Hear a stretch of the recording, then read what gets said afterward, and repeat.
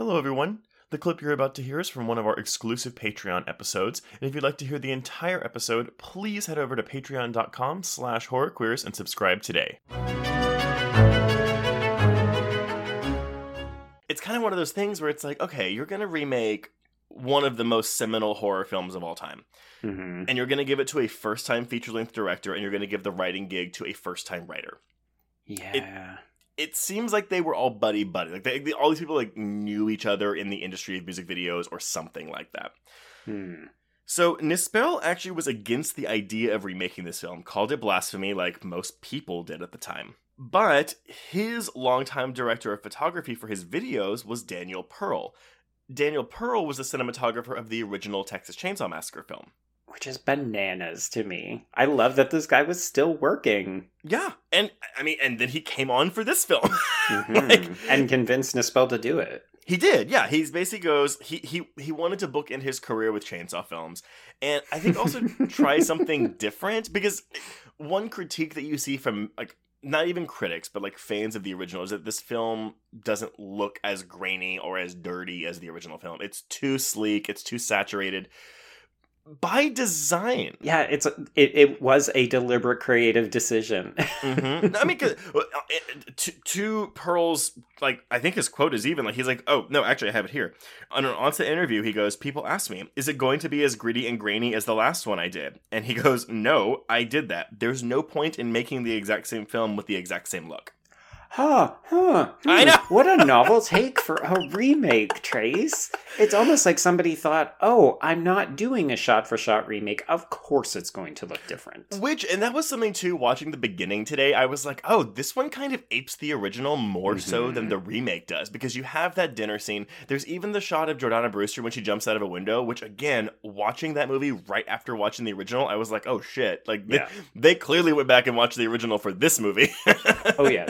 The beginning feels more like a remake of that original than this one does. And I can't help but feel it's because it's a prequel.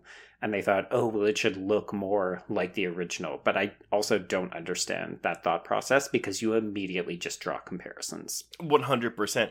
And I think that, I don't know. For me, and I know that opinions are going to differ, but I really do think that the changes this movie makes are for the better, but you're never going to win, right? Because you have people that are going to say, oh, it's too different, what are you going to do? But then if they do something that's closer, it's like, oh, well, the original did it better. This one's just ripping it off, and it's a pale imitation. Yep. It's, honestly, it's one of the arguments of why I would never want to be involved in a remake, because you're damned if you do and damned if you don't. And, like, even just the number of times that people bemoan a remake as though it somehow infringes on the existence of an original. It's like, you and I are remake apologists. Like, we love remakes. We welcome them, because you know what? If the new one fucking sucks, you've got that original. It's still there, but you may also get a new favorite film. So why the fuck are you complaining? Well, and I will confess this, and because people are like, oh, well, do you think the remake, because my liking and loving of this remake is pretty well known, and people always ask me, well, do you think it's better than the original? And I kind of, I don't compare them that way. Like, I think that they are both very good at what they're trying to do, and I think it's almost impossible to compare them because of how influential the original was. The remake is influential from a money standpoint, from studios saying, oh, this is what people want, we're going to do this more. Yeah, they learned a lesson from it. Yes, the original was influential in terms of, like, helping to define the slasher genre, right? Like your big faceless boogeyman.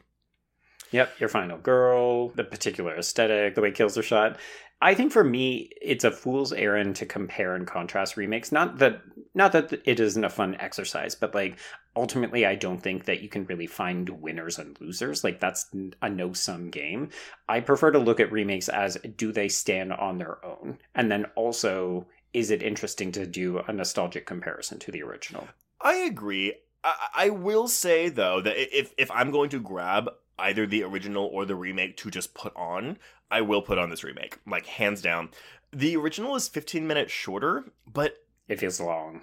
It feels long, but again, I think it's because, like, I you know me and my timestamps. It takes about 35 minutes of watching the kids in the car talk to each other, walk around.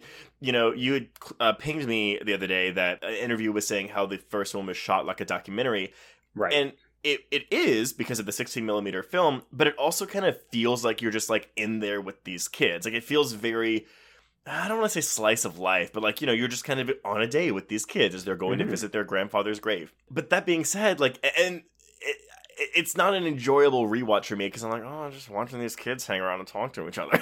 Like, well, I think also, if we're being honest, there's a generational gap here, right? Like, Texas Chainsaw Massacre, the original, is influential for all the reasons you talked about, but it's also, it defines a generation of horror, right? Like, it's synonymous with 70s horror, with the start of the slasher boom going into the 80s.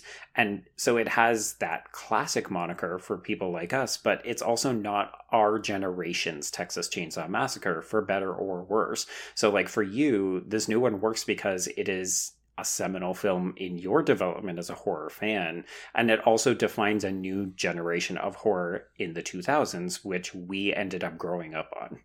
And that being said, too, I still kind of balk at people that are younger than me, even, that are like, oh my god, I love the remake, the original is so boring. Like, what? It's like, okay, well, I kind of agree that like some of it's boring, like especially the beginning. And I think you walk into it because when you have this reputation, you're like, oh, it's going to be this really gory gore fest. Or if you've seen the remake, you're expecting something that's like that. But it's also kind of like, okay, like I get what y'all are saying, but you also have to like respect what this film is, what it did, you know?